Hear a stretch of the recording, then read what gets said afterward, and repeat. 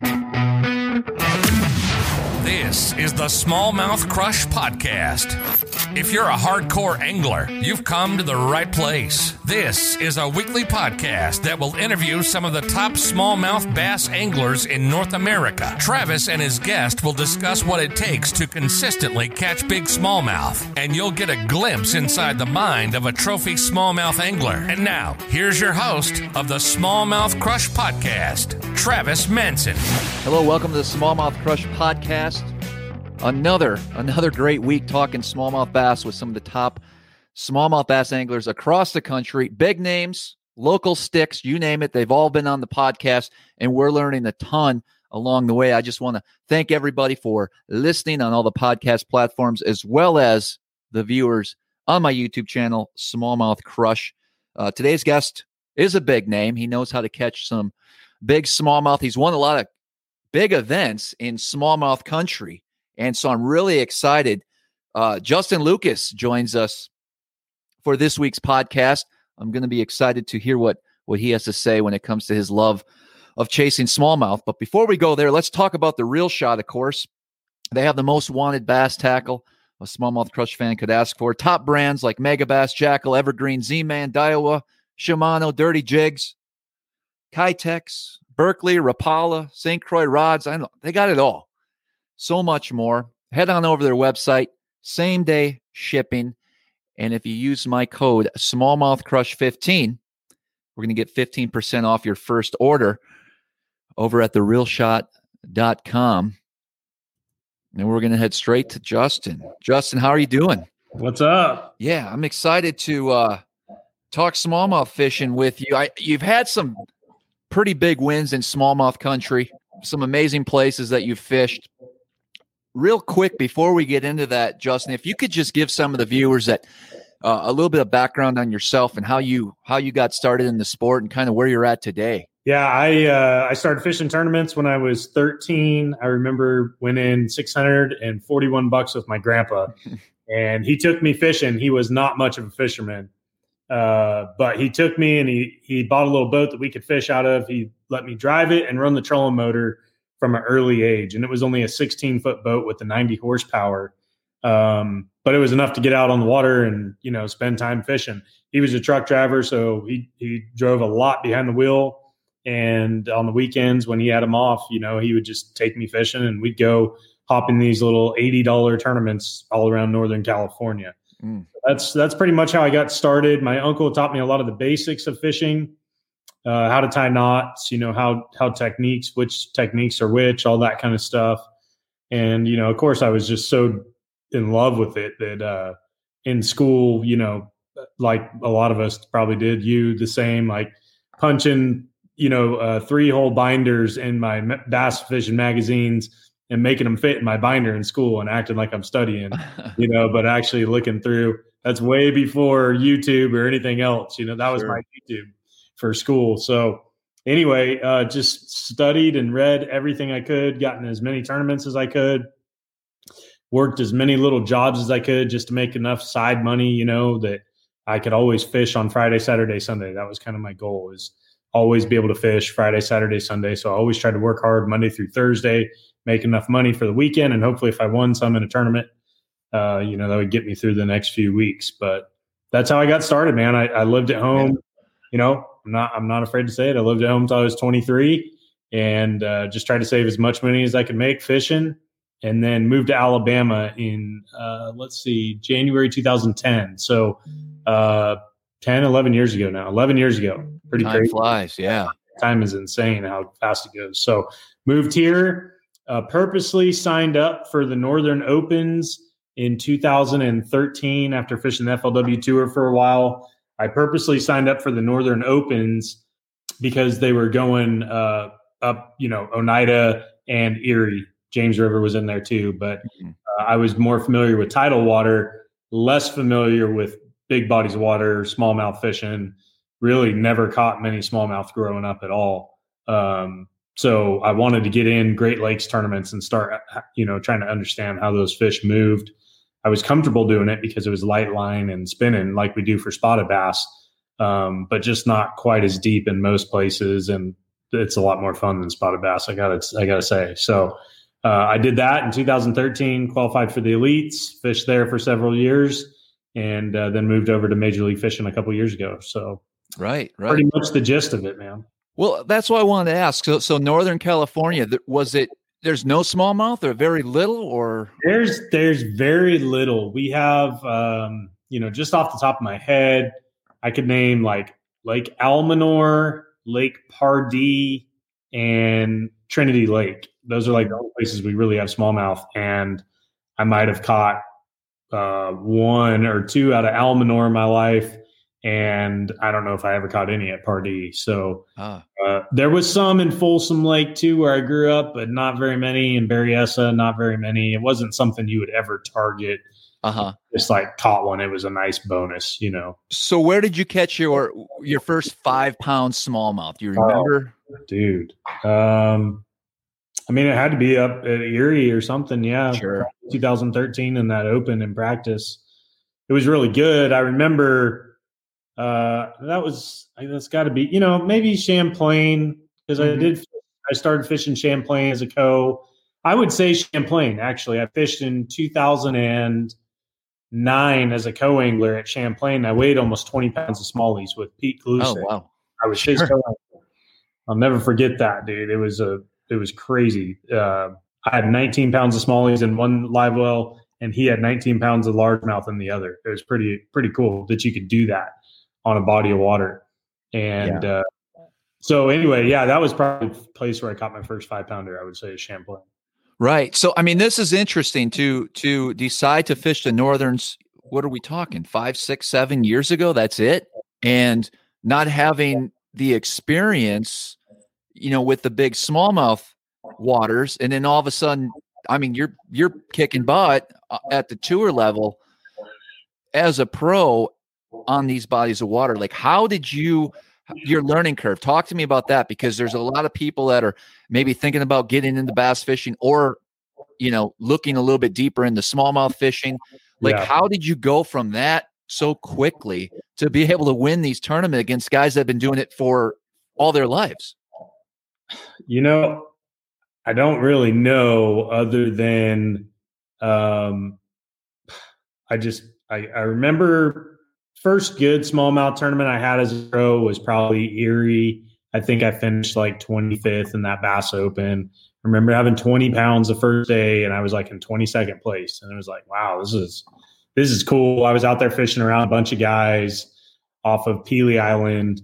And I'm like, I remember thinking, like, I don't really know how you separate yourself from these guys. I was fishing around everybody else, and some of them had 22 pounds, and some had 20, some had 17, but I would say that's probably when I really started to like love like drop shotting and, focusing on summertime smallmouth like that. And I would say I probably started to learn the most in 2017 at the St. Lawrence River. I think we went 2016, 17, and 18. And in 2016, totally got my butt kicked. 2017, I was friends with, still friends, good friends with Brandon Polinick too, and I always picked his brain a little bit about smallmouth. And we would talk during practice, and I'd, tell him the things that I found and stuff. But I think in 2017, when I learned that just looking for rock, isn't the most important thing for smallmouth, when I learned that they use grass and sand and, veins of rock that are more isolated, things like that, boulders, that's when I started to really understand smallmouth fishing. So 2017 at St. Lawrence River, I was like in third place after day 2. The wind blew a funny direction on day 3 against the current, and it really kind of screwed me up. That was a learning experience in itself. But the next year, I finished second up there, and I had the fish to win. I had 6 dead fish, unfortunately, in that tournament, and it cost me, I only lost by 6 ounces. I know how to fizz them correctly back then, and I do now. made a huge difference. Huge difference. I learned how to fizz them, and I was catching them really deep. But I looked for the same type of things really deep. Found the previous year up shallower, and I actually had hurt my wrist really bad that summer. I tripped on Paulinik's dog of all things, and I couldn't fish. And we were up north for an MLF event, and I couldn't fish. But I was like, you know what? I'm just going to go idle around St. Lawrence River. And I went and idled around there for almost 30 hours for about 2.5 days. And I learned more. I never picked up a rod. I learned more spending my time idling around like that. And then marking all these spots and coming back a month later and practice and seeing what I caught fish on and what I didn't. That was really the biggest learning curve right there. It was like 17, 18. I really started to figure out how to separate yourself, and get away from the crowd a little bit and try and find things. They're such a nomadic creature. They can be literally anywhere. And you just got to keep a really open mind for them every day. Something that was good yesterday can be terrible the next day. For instance, in 2018, I blasted them on these areas on day 1, day 2 and 3, never catch a fish off these spots, and go back on day 4 and it's loaded up like a whole new fresh group of fish showed up, and they're just very nomadic. So you can't rely on them. You got to be willing to move and adapt and change quickly. And they tell you, if they're not there, dude, they're not there. Like I want the ones that when I throw my drop shot out and I click the bail over, it's heavy and they're taking off. You know what I'm saying? I'm not trying to trick them into biting. I want the active ones, and that's why I move a lot when I smallmouth fish. I try not to sit in one spot unless I really feel like I can. I tend to move a lot and just try and catch. If I pull up on a spot, I'll catch a couple active fish. If they slow down for a second, whatever, I'm moving to the next spot and I'll come back there after I let it rest for a little while. So taking the time to learn the water, learn the different areas, the habitat that those fish live in. And I love your approach, kind of running and gunning, looking for those active fish, because smallmouth do love to eat when you get around them. But you just keep moving and moving. I'm curious, growing up and, fishing for spotted bass, and as far as techniques go, did you pretty much have the drop shot and all the finesse game pretty much down? It was just a matter of finding how these smallmouth relate in the Great Lakes. Would you say that's true? Absolutely. I've won, I remember winning a tournament in 75 to 85 feet of water on spotted bass on a drop shot with a 1/4 ounce weight. Those fish are so picky, you can't just drop a 1/2 ounce weight and fly it right by them. Spots are way more picky than smallmouth. So a 1/4 ounce weight, 75 to 80 feet of water. We had like 9 pounds that day. We signed up for 2 different tournaments and won them both. But, so I was very experienced in fishing light line, super deep. And smallmouth fishing was just like, man, you can actually, this is like better. It's more fun because you can fish fast and kind of power fish for them. And you don't have to sit there and really finesse them into biting. Like you said, like if they're there and they're feeding, they're going to bite.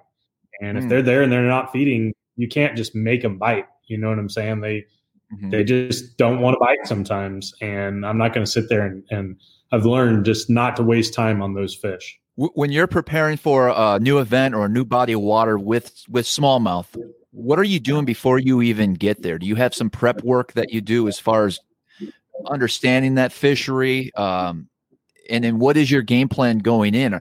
Do you prefer a deeper bite or a shallow bite, or what's your favorite way to catch those fish? I would say honestly, a bunch of questions in there. I'm sorry. No, you're good. I probably honestly suck at shallow water smallmouth fishing. Like I haven't done it very much. Most of the time when we're smallmouth fishing, it's summertime and I'm able to drop shot for them. So I don't know how these fish, I don't know what they really do, like pre-spawn or even after like August. I've never really fished for them after August. So I understand the summer deal, but as far as preparation goes, probably not as much as you would think. The only preparation like I can really think of that really made a difference, other than getting out on St. Lawrence River and idling around for so many hours and never picking up a rod. But the one thing I did like at Sturgeon Bay is I'm researching, looking at the internet, and I found a study talking about, I knew we were there just after the spawn. And at one point in practice on the first day, I went up shallow and I see empty beds everywhere. Don't see a single fish cruising. So I'm like, okay, they're gone. Where's the first place they're going to go? And where are the most fish in this body of water? Well, I read this article by the Department of Fish and Game up there in Wisconsin that said that they estimated that 9,000 smallmouth bass spawn in Little Sturgeon Bay. So when you look at a map, or this is what I did beforehand, obviously I'm looking at the map and I'm just like, okay, here's Little Sturgeon Bay. It's like, this big. And Big Sturgeon Bay is like, 3 times the size of this Little Sturgeon Bay.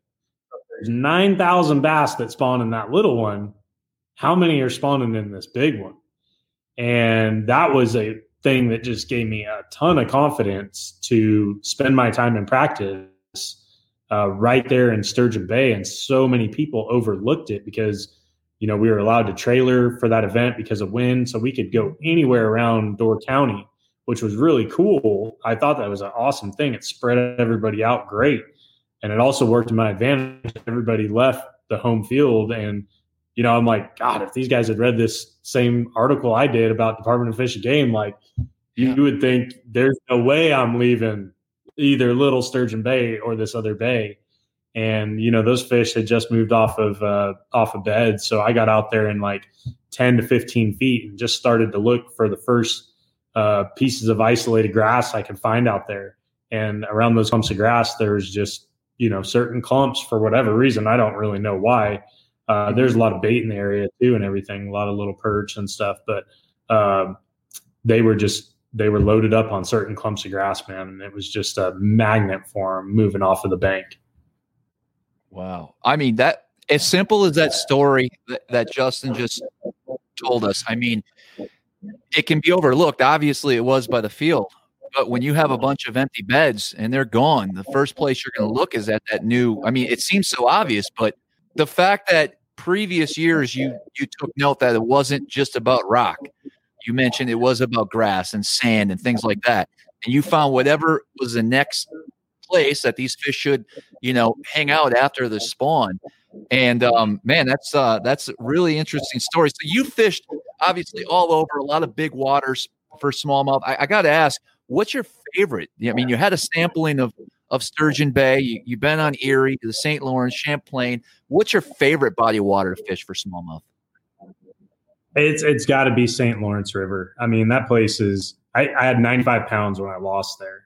Almost touching the century mark on smallmouth, and went back out the next day and had like 25 pounds, 25 and a half after the tournament.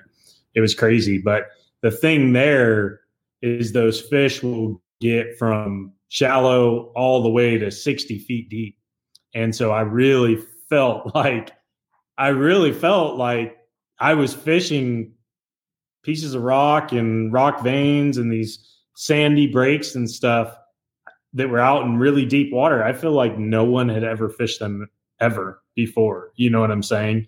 And like literally that, and that's why it's so special. I'm not saying that about like my skills to find it. I'm saying this river is so massive with so many nooks and crannies all over it that when you're able to catch something off of, something out in the middle of the river that has no contour lines next to it is just really special. You feel like no one's ever fished it before. And that's just, right.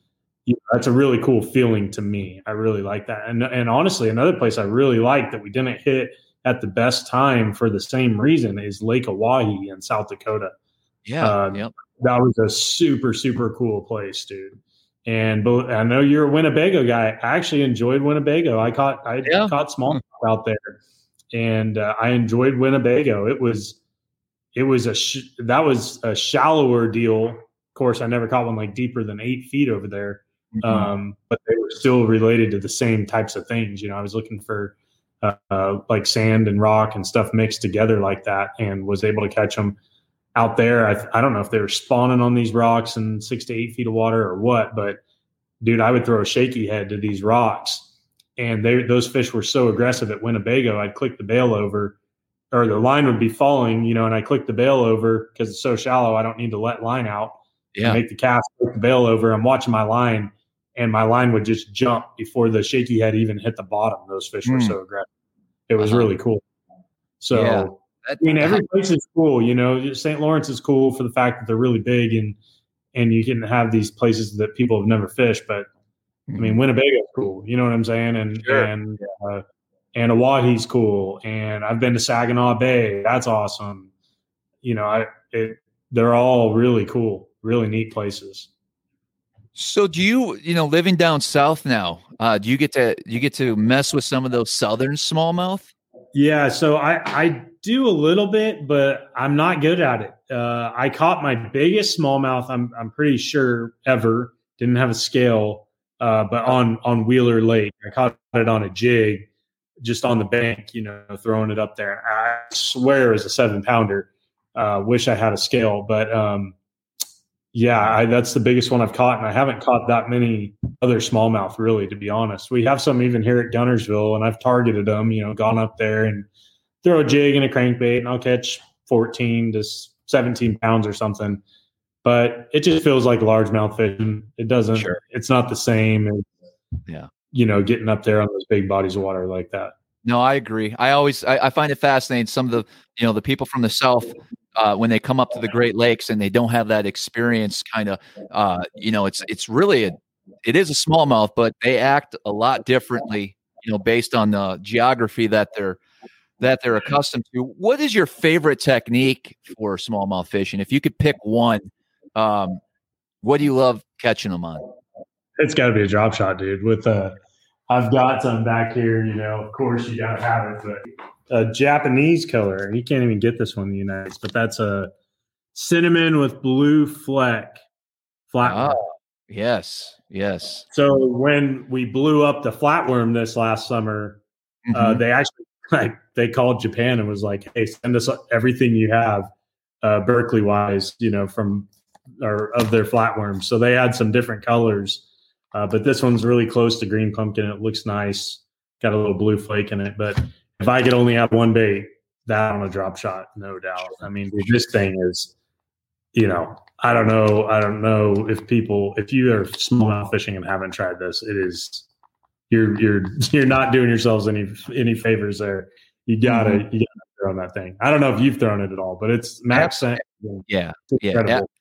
Absolutely, it is. There's something about it. It's got to be the scent because, years ago, and I still to this day, one of my go-to drop shot baits would be like a Berkeley Gulp, the smelt, the 3-inch. Just when they get real finicky, or they're there and you can't get a bite, it's got to be, it's got to be that scent. It's got to be the Gulp, and then now we have this max scent. What do you think makes that so special?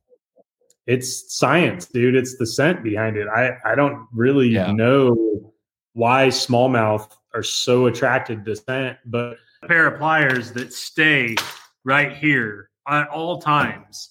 And it's good like all year, of course, but I have to use those pliers more times than not when I'm drop shotting for smallmouth because of how deep they eat this. And that was the first thing when I first tried max scent, and they're like, "What would you think? If you think it's worthy of bringing it out to the market." This is 2017 before this stuff was, even available. As soon as I started using it, I'm like, "This is insane! How often I have to get the pliers because they're like all the way in the back of the throat, swallowing this every single time." And that was before the flatworm was even made. We actually just had the flat nose minnow back then. Got some of those over there. So we had the flat nose minnow, but I'm like, you guys, we gotta do a drop shot bait. We have to have a shape that really I just wanted. What I told him is like, we need a shape between a what's the shad shape worm Yamamoto and a cross. Is it a crosstail, jackal crosstail? Sure, yeah. I was like, we need something that's a mix of both of those together because I like the body on a shad shape, but I don't like that real thin tail. Wanted a little bit, more spade tail. So this is kind of like the best of, those the two things combined. That's what we try to do. And I don't think it takes much on a drop shot bait. You just got to get it close so that it's the right length, it's the right width and all these other things. But the main thing is the scent, no doubt. And dude, for me, I only use 3 colors. I know. I was going to ask you, what would be your preference? Colors, but yeah, I use black, smoke with purple and black flake, and green pumpkin. That's all I use. That's all you need. And I would use this one too. It's like I said, it's close enough to green pumpkin. I don't think that little bit of blue flake's going to matter, but that's all I use, And again, I definitely don't try and overcomplicate things when I'm summertime smallmouth fishing. I try to keep it really simple, find as many spots as I can, and just be able to be very efficient and rotate through those spots, as fast as I can. If you watch anybody that watched the last day at Sturgeon Bay, I was moving like every 5 minutes, and of course, with forward facing sonar now, which I used up there, you're really able to, even move faster. Like you're able to see if there's active fish there or not. And you're able to even move quicker. So that was even more beneficial, no doubt. So I got to ask you, obviously drop shotting is a big technique, but there's so many, I could literally talk for 3 hours about drop shotting, and I'd love to get your thoughts on as far as the setup that you use the most for those deep water smallmouth. Can you break us down as far as the rod, the action, as well as the line? Love to know if you're straight fluoro or braid, and also down to the hook that you use. So all I use, I didn't tie one up for this, but I've at least got it. I'm here in my shop, so this is good. But all I use is the same rod. I'll have at Sturgeon Bay, I had like 7 of them tied up. But this is a Cista Premier. It's an Abu Garcia rod right there. It's a 7-foot medium. So I don't know if you can see that or not. But that's all I use. I don't use a 6'10" medium light. My number one goal always, I'll never forget David Dudley telling me this a long time ago and hearing him talk about it, is my number one goal is to put the hook, the barb past the fish's mouth. So I always try and use, guys they might use a medium light for drop shotting, but I want a medium. I want to make sure that when I first pull into that fish, that I'm running that barb past their mouth.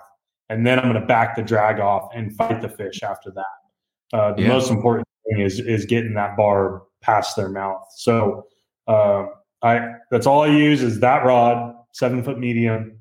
I actually only have 2 spinning rods I use. I use this and a 7-foot medium, and then a 7-foot medium heavy for shaky heads and stuff. And those are the only 2 spinning rods I use. It's the best spinning I've ever held in my whole entire life.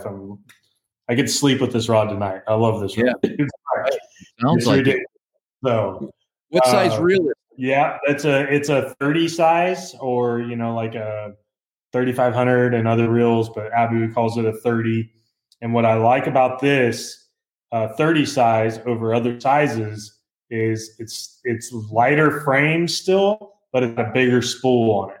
It's a wider spool, so it picks up line really quickly. Picks up 35 inches per turn.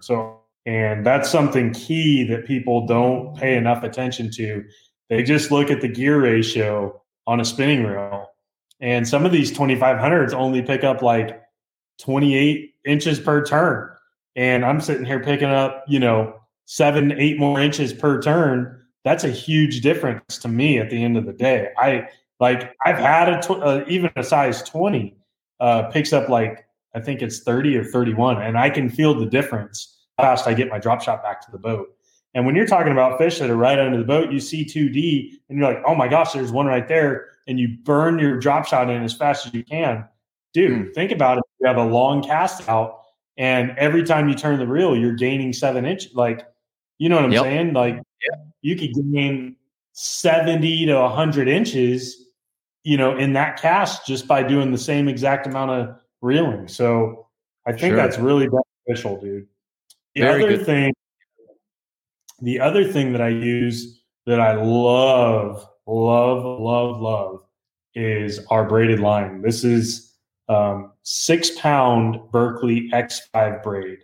So it's really, really thin. And people are like, man, 6-pound, that's too light. I got to use 8-pound, or I got to use 10 or whatever. But I'll fill you guys in on a little insider thing here. Most Japanese companies, they call their line what it actually breaks at. And Berkeley and American companies tend to call their line, they like, this is 6-pound, but it actually has like a 12.5-pound break strength. So it's a really strong line. If this was in a Japanese line, they would probably call it 12-pound line. So a lot of people like 15-pound different Japanese lines that are 15-pound.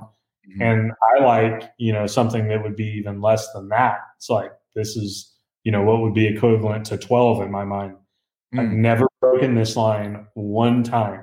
Not on all those fish, big ones at the St. Lawrence River, not on any smallmouth I've ever hooked.